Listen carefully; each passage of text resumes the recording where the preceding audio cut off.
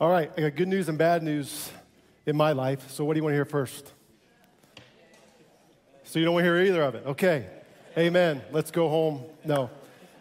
All right. So good news is the crowd at the gym is thinning out. So nobody's in my way anymore with the things I want to do.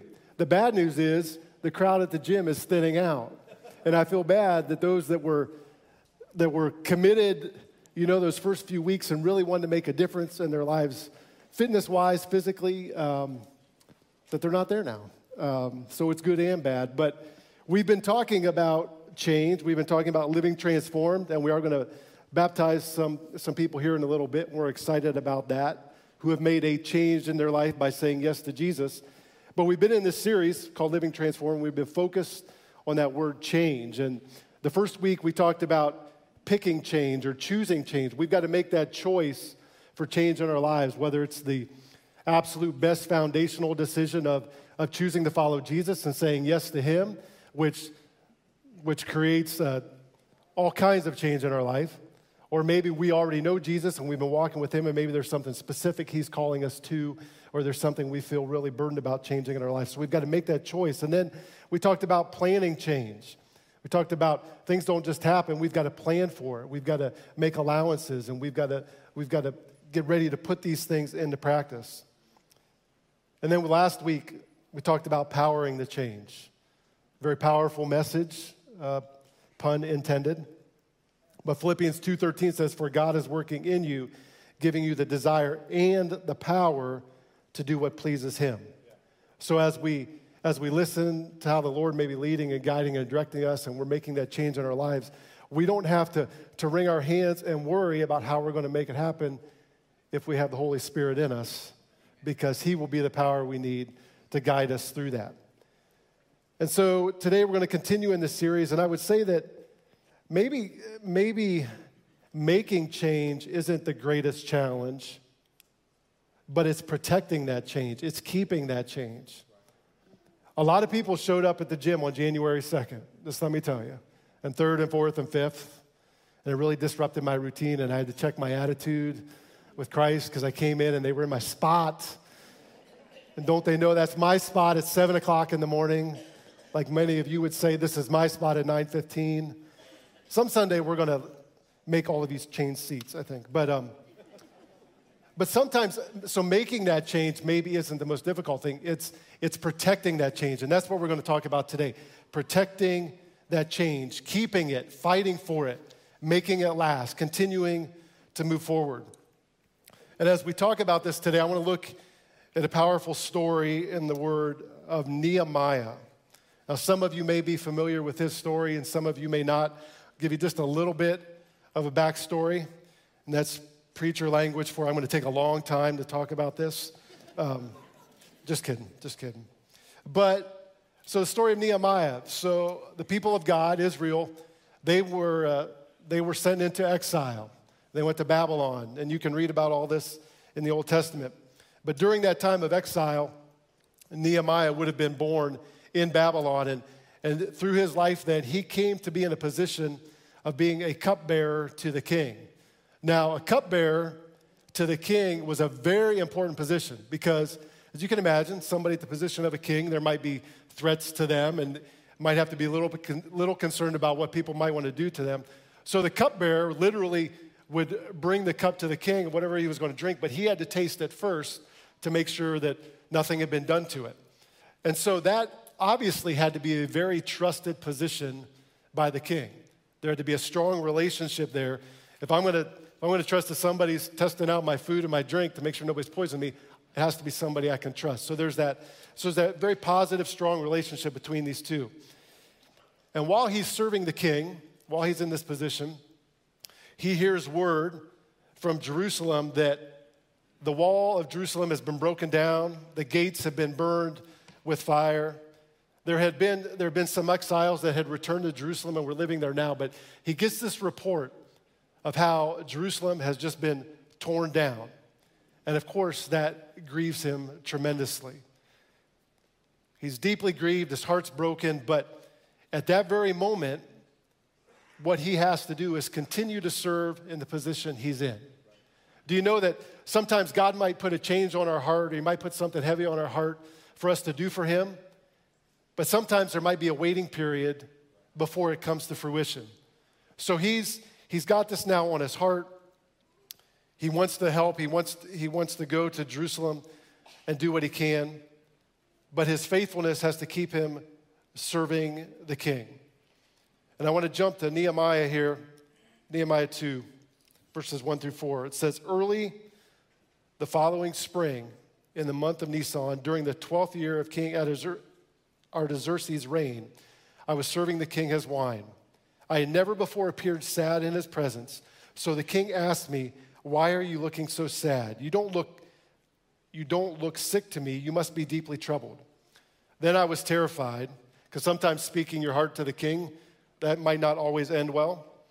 But he says, then I was terrified, but I replied, long live the king. How can I not be sad? For the city where my ancestors are buried is in ruins, and the gates have been destroyed by fire. The king asked, well, how can I help you? With a prayer to the God of heaven, I replied, if it please the king, and if you are pleased with me, your servant, send me to Judah to rebuild the city where my ancestors are buried. Now, if you notice the very beginning of that passage, it says early the following spring. If you go back and you look into the details, it was probably late autumn that he first got the news about the city being torn down. So we're talking roughly 6 months or so, he's been wrestling with this. He had to make that choice. He had to choose change. He was going to make something happen. He was going to take action. And then he had that time to plan it. He had that time to be in prayer to God to help receive the power. And now it was time for him to take action.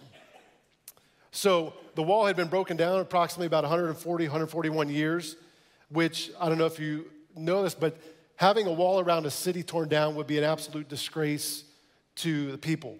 Proverbs 25:28 actually says, a person without self-control is like a city with broken down walls. So it compares those two things. And so not only is it unsafe, because living in a city at that time without a wall around it would be unsafe, but it's just a disgrace. It's a reflection of the people, if you will. So the wall's been down for quite a while. Other people had tried with no success in rebuilding and restoring the wall. And so now here's Nehemiah, the cupbearer to the king, who's going to go and make a difference. And as he's doing this, as he's leading this charge, as you can imagine, there's some very stiff opposition that took place. And it actually got so bad at one point that Nehemiah had to tell the people, work with your tool in one hand and a sword in the other. We got to continue to rebuild this wall. We got to build it back up. We got to get the gates restored. But there's opposition. There may be people coming at you.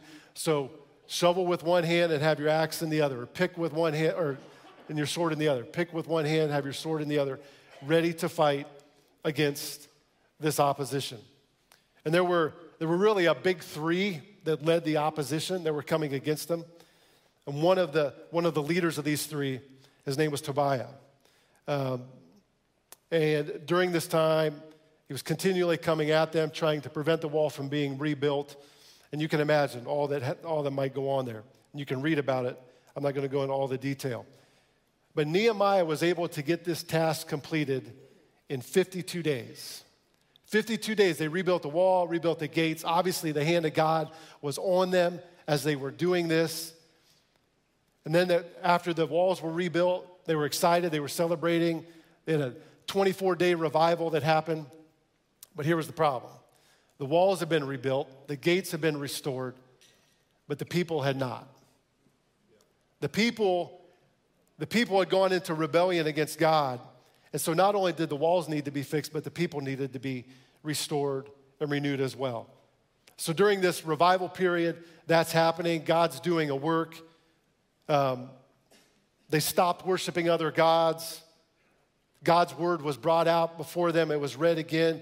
And they made a sure covenant with God, saying that we'll act instantly and obey God. We will not forsake the house of God.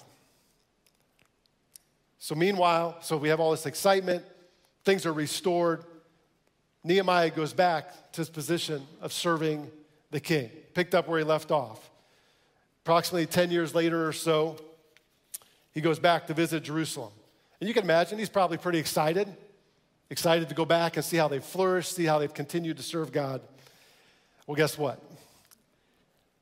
They're just like the people that were in the gym on January 2nd. They did not protect the change. They did not do the things that were necessary to keep things in order, to continue to pursue the Lord and continue to see progress. They did not protect their change. And in Nehemiah 13, verses 4 through 6, it says, "Now before this, Eliashib the priest, having authority over the storerooms of the house of our God, was allied with Tobiah." That was the guy that was against them, if you remember what I just said a few minutes ago. He was the one leading the charge to prevent them from rebuilding the walls, to prevent the gates from being restored, because he knew if Jerusalem started to flourish again, that was a threat to him and his allies. So the very person that had come against them, now Eliashib, one of the priests, had an alliance with him. It goes on to say, "And he had prepared for him a large room where previously they had stored the grain offerings, the frankincense, the articles, the tithes of grain, the new wine and oil, which were commanded to be given to the Levites and the singers and the gatekeepers, and the offerings for the priests. But during all of this, I was not in Jerusalem, for in the 32nd year of Artaxerxes, king of Babylon, I had returned to the king." So Nehemiah is saying, while he's back serving the king, after all had been restored, he goes back, he's serving the king, and they actually bring in the one person, one of the three that have been coming against them. They actually give him a room in the house of God to set up camp. Talk about not protecting the change. I don't know about you, but I have a hard time understanding that. I have a hard time believing how they could let that happen. And then I look at my own life, and I think, how many times have I done the exact same thing? How many times have I tried to step out, follow God, do what he calls me to do, and I don't do the necessary things that I need to stay at that spot, to keep moving forward, but I fall back into where I was at. So I want to continue to read on here, and I'm going to read kind of an extended section of Scripture. But not only did they give Tobiah this room in the house of God, but I want to tell you some of the other things that were going on at this time. "Then after certain days, I obtained leave from the king, and I came to Jerusalem and discovered the evil that Eliashib had done for Tobiah in preparing a room for him in the courts of the house of God. And it grieved me bitterly. Therefore, I threw all the household goods of Tobiah out of the room. Then I commanded them to cleanse the rooms, and I brought back into them the articles of the house of God with the grain offering and the frankincense. I also realized that the portions for the Levites had not been given them, for each of the Levites and the singers who did the work had gone back to his field. So I contended with the rulers and said, 'Why is the house of God forsaken?' And I gathered them together and set them in their place." Just see Nehemiah putting them in their place. "Then all Judah brought the tithe of the grain and the new wine and the oil to the storehouse. And I appointed as treasurers over the storehouse Shelemiah the priest and Zadok the scribe, and of the Levites, Pedaiah, and next to them was Hanan, the son of Zachor, the son of Mattaniah, for they were considered faithful, and their task was to distribute to their brethren." It goes on to say, "Remember me, O my God, concerning this, and do not wipe out my good deeds that I have done for the house of my God and for its services. In those days I saw people in Judah treading wine presses on the Sabbath, and bringing in sheaves and loading donkeys with wine, grapes, figs, and all kinds of burdens, which they brought into Jerusalem on the Sabbath day, and I warned them about the day on which they were selling provisions. Men of Tyre dwelt there also, who brought in fish and all kinds of goods and sold them on the Sabbath to the children of Judah and in Jerusalem. Then I contended with the nobles of Judah and said to them, 'What evil thing is this that you do by which profane the Sabbath day? Did not your fathers do this? And did not our God bring all this disaster on us and on this city? Yet you bring added wrath on Israel by profaning the Sabbath.' So it was at the gates of Jerusalem, as it began to be dark before the Sabbath, that I commanded the gates to be shut and charged that they must not be opened till after the Sabbath. Then I posted some of my servants at the gates so that no burdens would be brought in on the Sabbath day. Now the merchants and sellers of all kinds of wares lodged outside Jerusalem once or twice. Then I warned them and said to them, why do you spend the night around the wall? If you do so again, I will lay hands on you. From that time on, they came no more on the Sabbath. I would have liked to meet Nehemiah because he sounds like a pretty intimidating guy. I mean, he goes to these guys and says, you do it again? Bible language, I will lay hands on you. Our language, we're going to have a problem. And he's going to take care of it. And they obeyed him. They did what he said. So Nehemiah was no slouch by any means. But all this to say that obviously Israel had crept back into their rebellion. They had not protected the change that had happened. They were not honoring the Sabbath. They weren't giving, they weren't tithing, and they weren't aligning themselves with people that had hearts for God, as we see by allowing Tobiah, one of their biggest adversaries, back into the house of God. So Nehemiah cleaned house. He took care of things and set things back in order. It's kind of like, if I can liken this to, they rebuilt the wall, everything was brand new. It's kind of like if you've got an old car and you kind of trash it, you don't really care about it, and then you get a new car, and then after about 3 or 4 years, what happens? You start treating it the same way as you treated your old car. But that very thing had kind of happened here. So Nehemiah, he cleans house. But what this tells us is that we have to watch ourselves so very carefully. You may know the expression to watch like a hawk, to watch something like a hawk. And I think that's very appropriate for us to think about as we watch ourselves, as we walk in the change that God's called us to. I was thinking of like a personal example, and if you have kids, think about how when they're little, you watch them like a hawk, right? Especially when they start to walk and they start to move. Well, at least your firstborn. You did it with your firstborn, okay?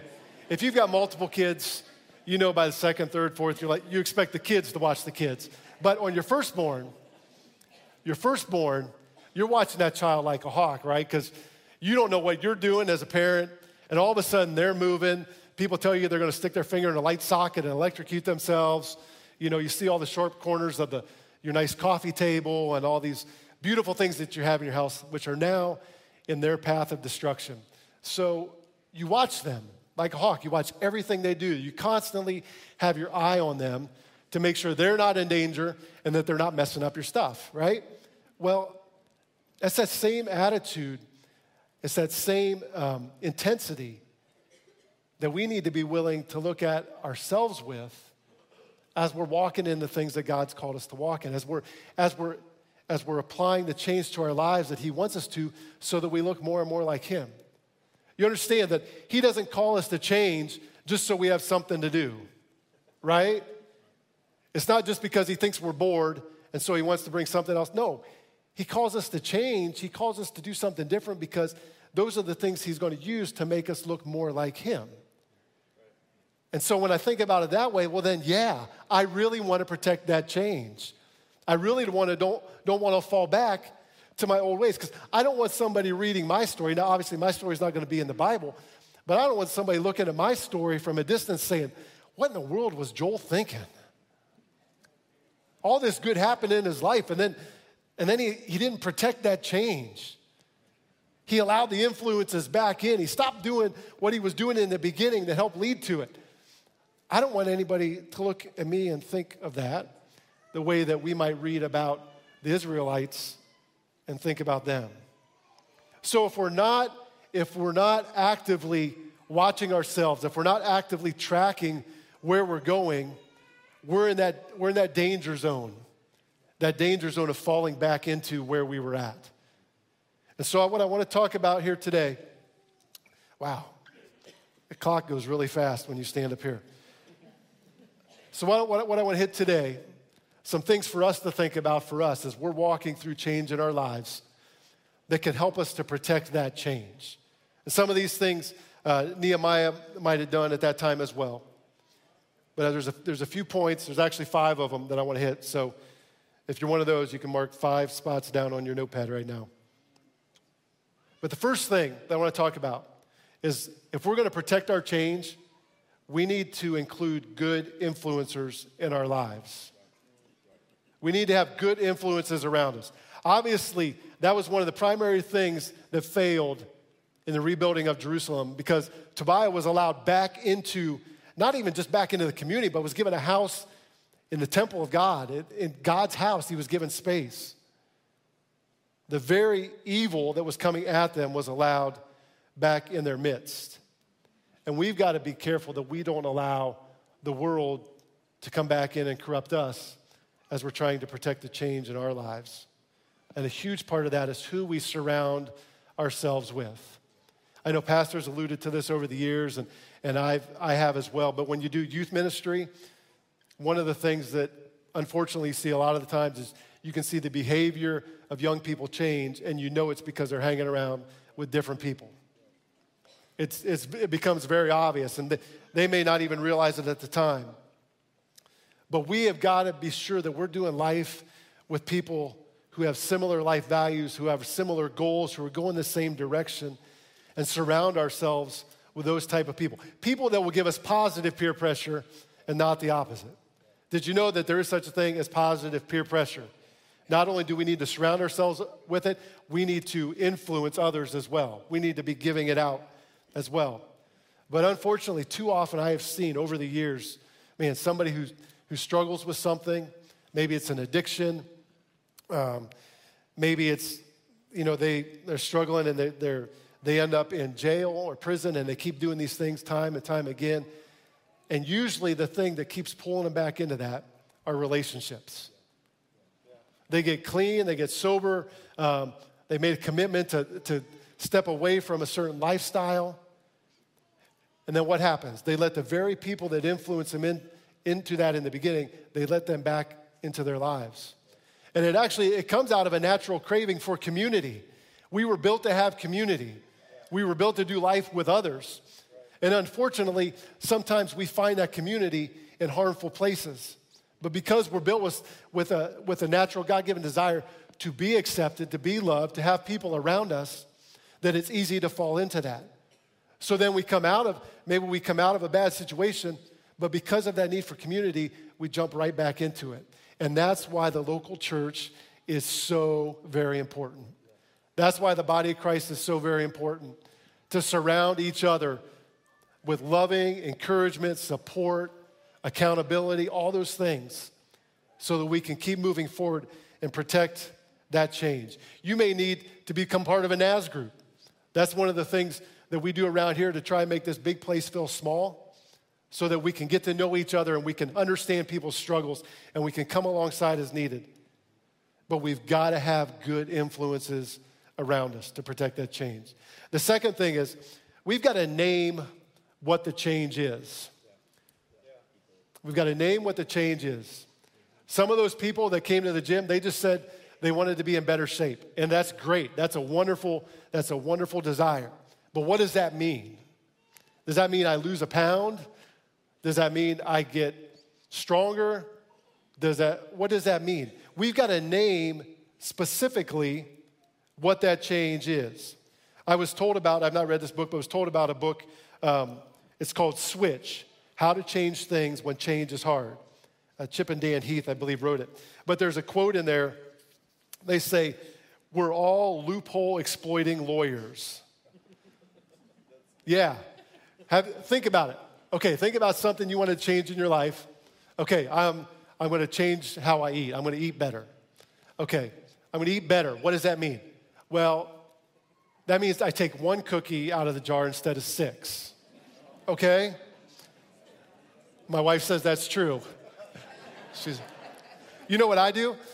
If I'm gonna change and eat better, if there's cookies in the house, my loophole, I'm just going to eat them all and then get them out of the house. If I eat them all right now, they won't be staring me in the face for the next week or whatever. So I'm just going to take care of it right now, okay? None of you have ever done anything like that, but that's me. But we've got to name that change. We've got to be specific about it. Jack Welch, he was the CEO of GE from like 81 to 2001. But he's credited with coming up with what's called SMART goals. SMART being an acronym for specific, measurable, attainable, relevant, and time-based. I've also heard it said that if you can't measure a goal, it's probably not going to happen. So when I'm talking about change in my life, when I'm thinking about what God wants to do, I need to put that in a specific, attainable, realistic framework so that I can help protect that change. If my goal is to lose weight, well, maybe I need to be more specific and say how much I want to lose. And then maybe I need to get on the scale each day and see how that's going. Instead of just saying, I want to lose some weight and just think by sitting around that it's going to happen. No, we need to be specific. We need to be able to measure it. We need to be able to know if we're making progress. Some of the things that were not happening at that day, they quit honoring the Lord's day. So maybe for the people of Israel, they need to set aside the first day of the week for worship again, that Sabbath day. They weren't giving, they weren't tithing, so they needed to be specific about the amount of money that they were going to give. They didn't have a relationship, all of them didn't have a relationship with God-loving people. You know, they invited the enemy into the camp, per se, so maybe they needed to be specific about who they were going to hang out with. The Israelites, they had repented for sure for their previous rebellion, but maybe they didn't have quite the specific goals, the change in front of them to keep it, to protect it. Third thing we need to do is we need to inspect our environment. Make it easy to do right and hard to do wrong. In Nehemiah 13, it said, "So it was at the gates of Jerusalem as it began to be dark before the Sabbath that I commanded the gates to be shut and charged that they must not be opened till after the Sabbath," okay? So they had problems with people bringing in goods and violating the Sabbath. So instead of there being the temptation of the gates being open, shut the gates. Yeah. Shut the gates, shut the doors, and then we're not going to have that issue. Some of us in our lives, we need to shut the gates. Yeah. We've left too many doors and windows wide open for us to step right back into what we were doing before. It's a whole lot easier when I walk in the kitchen if the pantry door's shut and I don't see the amazing cookies that my wife and my daughter make. Throw them out. Eat them quick. No. They're too good to throw out. Yeah. But you know, take inventory of your environment. Close the gates. Get rid of the temptation. If you're struggling with eating donuts, don't go hang out at Dunkin'. You know? On a much more serious level, if you struggle with alcohol, don't go hang out at a bar. Whatever it is in your life, stay away from those temptations. I've been told one of the young adults, or maybe a few of them the other day, it's like sometimes we've got to have that 15 seconds of just crazy, insane courage to do something, to shut a gate, to close a door, to help me in my journey with Christ. I don't have to think about 30 years. I just got to think about 15 seconds to make a decision, to get rid of something, to tell somebody, to make myself accountable, whatever it is, so that I can protect that change. Inspect your environment. Purposely create accountability. Because guess what? Your willpower will be worn down. My wife's cookies are good enough that my willpower does not have a chance when they're staring me in the face. I just know it. I just know it. Willpower will be worn down. So set boundaries. And then these last two can almost go hand in hand. And then we're going to go to some baptisms here in a minute. But number 4, we need to expect challenges. Now, I don't know about Nehemiah. I can't speak for him. But I wonder if he thought that once the walls were rebuilt, the gates were put back in place, the people repented before God, they had revival. Man, things were at a great place. And I wonder if he just thought it's just going to last. It's just going to carry on like that. You know, he went back to being cupbearer. But I think sometimes we can think that. We can think, okay, I've stepped into this change that God's called me to because God's called me there. It's got to be good, right? Well, yeah, it's got to be good. But that doesn't mean it's going to be easy. There could be challenges in front of you. I can remember when I was called into ministry. When I was called into ministry, there were challenges. And do you know sometimes the challenges don't just come from Tobiah? It doesn't just come from from your evil adversary. Sometimes the challenges come from friendly fire too. Sometimes the challenges come from people close to us. When I was called into ministry, I had people concerned for us financially. We were in a real good spot financially. A lot of you have heard my testimony. And, our financial situation was going to change. And they didn't understand the trust and faith that we had in the Lord to help take care of us. But that was friendly. That was loving fire. I had people that loved me that actually were wondering if I was actually even called into ministry, if I was accurate about that. Friendly fire, let alone the things that come from the enemy, right? So we need to expect challenges. And when we expect challenges, then we're not caught off guard. Then we're not likely to fall back into our old ways. When we know that things are going to come at us. I think sometimes when we say yes to Jesus, sometimes we might be guilty of painting too flowery of a picture. Following Jesus is absolutely the best decision you can make, without a doubt. But there's nothing biblically that says it's going to be easy. It actually says what I'm saying right now: be prepared for challenges, be prepared for temptations. But it's because that we're following Jesus that we can stand up to those. It's because we're in a relationship with Jesus that we can walk through those and come out on the other side. So expect challenges. And then finally, you can expect some setbacks as well. Not just challenges along the way, but some setbacks. The devil, if we think about what happened with the Israelites, the devil capitalized on their covenant break the first time. He tempted them, he goaded them, he shamed them into coming right back to where they were. And he wants to do the same with us. When we mess up, he wants to tell us we failed. He wants to shame us. He wants to tell us that God doesn't want us anymore because we've fallen. One danger in doing a message like this is inevitably somebody has attempted some change in their lives, has stepped out to follow what God has called them to, and it appears that it's failed. And now you want to say, Joel, I hear what you're saying, but I don't believe it. I tried it once and it didn't work. Maybe I tried it twice and it didn't work. There's a lot of stats out there on a lot of dependencies and things like that.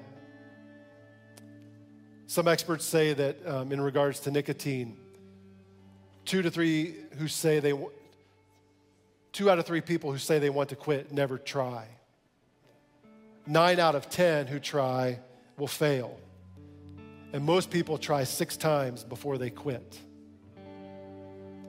You know that failure happens on your way to success?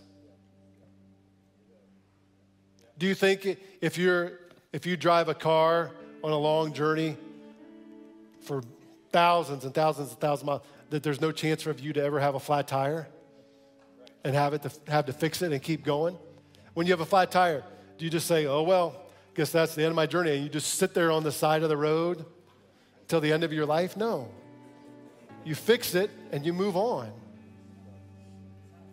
And we have flat tires in life, right? We're trying to implement change. We're trying to follow God, and we mess up. And there's a setback. Sometimes it's because of us. Sometimes it's because of somebody else. But we've got these setbacks.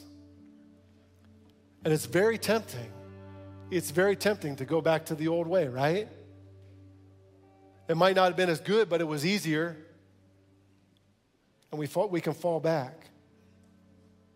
But with setbacks, that the shame, the pain, the regret, all that stuff can come flooding back in. But God says, no. You've not screwed up too many times. You've not fallen too many times for me to continue to pull you along, to carry you along, to bring you to where I want you to be. You know what it says in Proverbs? What's it say in Proverbs? Proverbs 24. The first part of verse 16. It says, the godly may trip 7 times, but they will get up again. Now, if you've tripped 8 times, this still applies to you, okay? What it's saying is, you may fall down. You may mess up. You may fail in what God's called you to once, twice, 3 times. But what's this verse say? We keep getting back up. We keep getting back up, and we keep walking in what he's called us to. And you know why we're able to do that? Because of what Pastor preached last week, because of the power of God, because we've said yes to Jesus. Because when we try and do it on our own strength, yeah, we might keep failing. It might be a lost cause. But when we do it with his strength, it is never a lost cause. But we have to walk in that identity. We've been talking a lot about change, but it starts with that identity in Christ. Craig Rochelle wrote a book, The Power to Change. It's good so far with where I'm at in it. I'm not all the way through it. But he says this. He says, to change what you do, you need to first change what you think of you.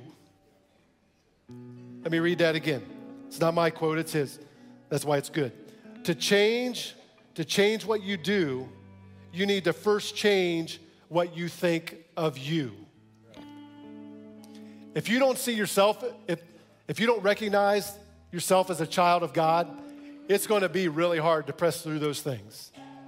But when I know my identity in Christ and I know who he is, then my behavior, then my life can follow God's path, his will, his way, what he wants me to do, because I'm his child, and in that there is all the strength and power to change that I am ever going to need.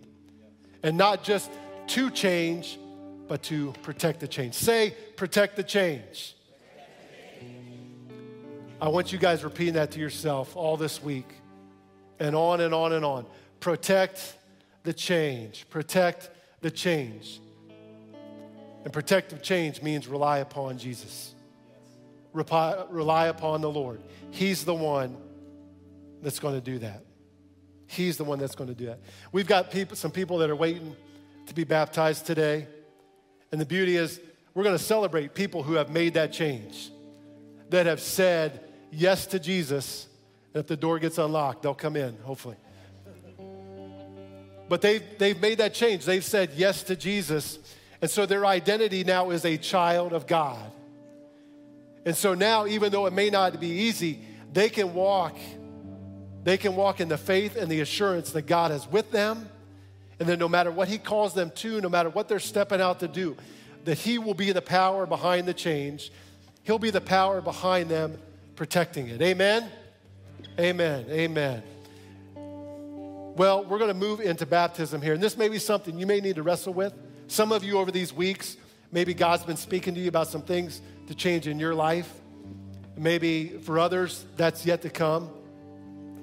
But can we just know today that if we're gonna hold on to that change, that good thing that he's called us to, that change in us that he wants to make, if we're gonna protect that, we've got to surround ourselves with good influencers. We've got to name that change. We've got to be specific about it. What do we got to do? Yeah. We've got to inspect our environment. We've got to set boundaries where needed. We've got to shut some gates. We've got to expect challenges. And we've got to expect setbacks.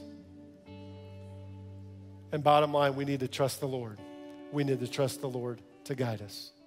Amen. Pastor Nathan.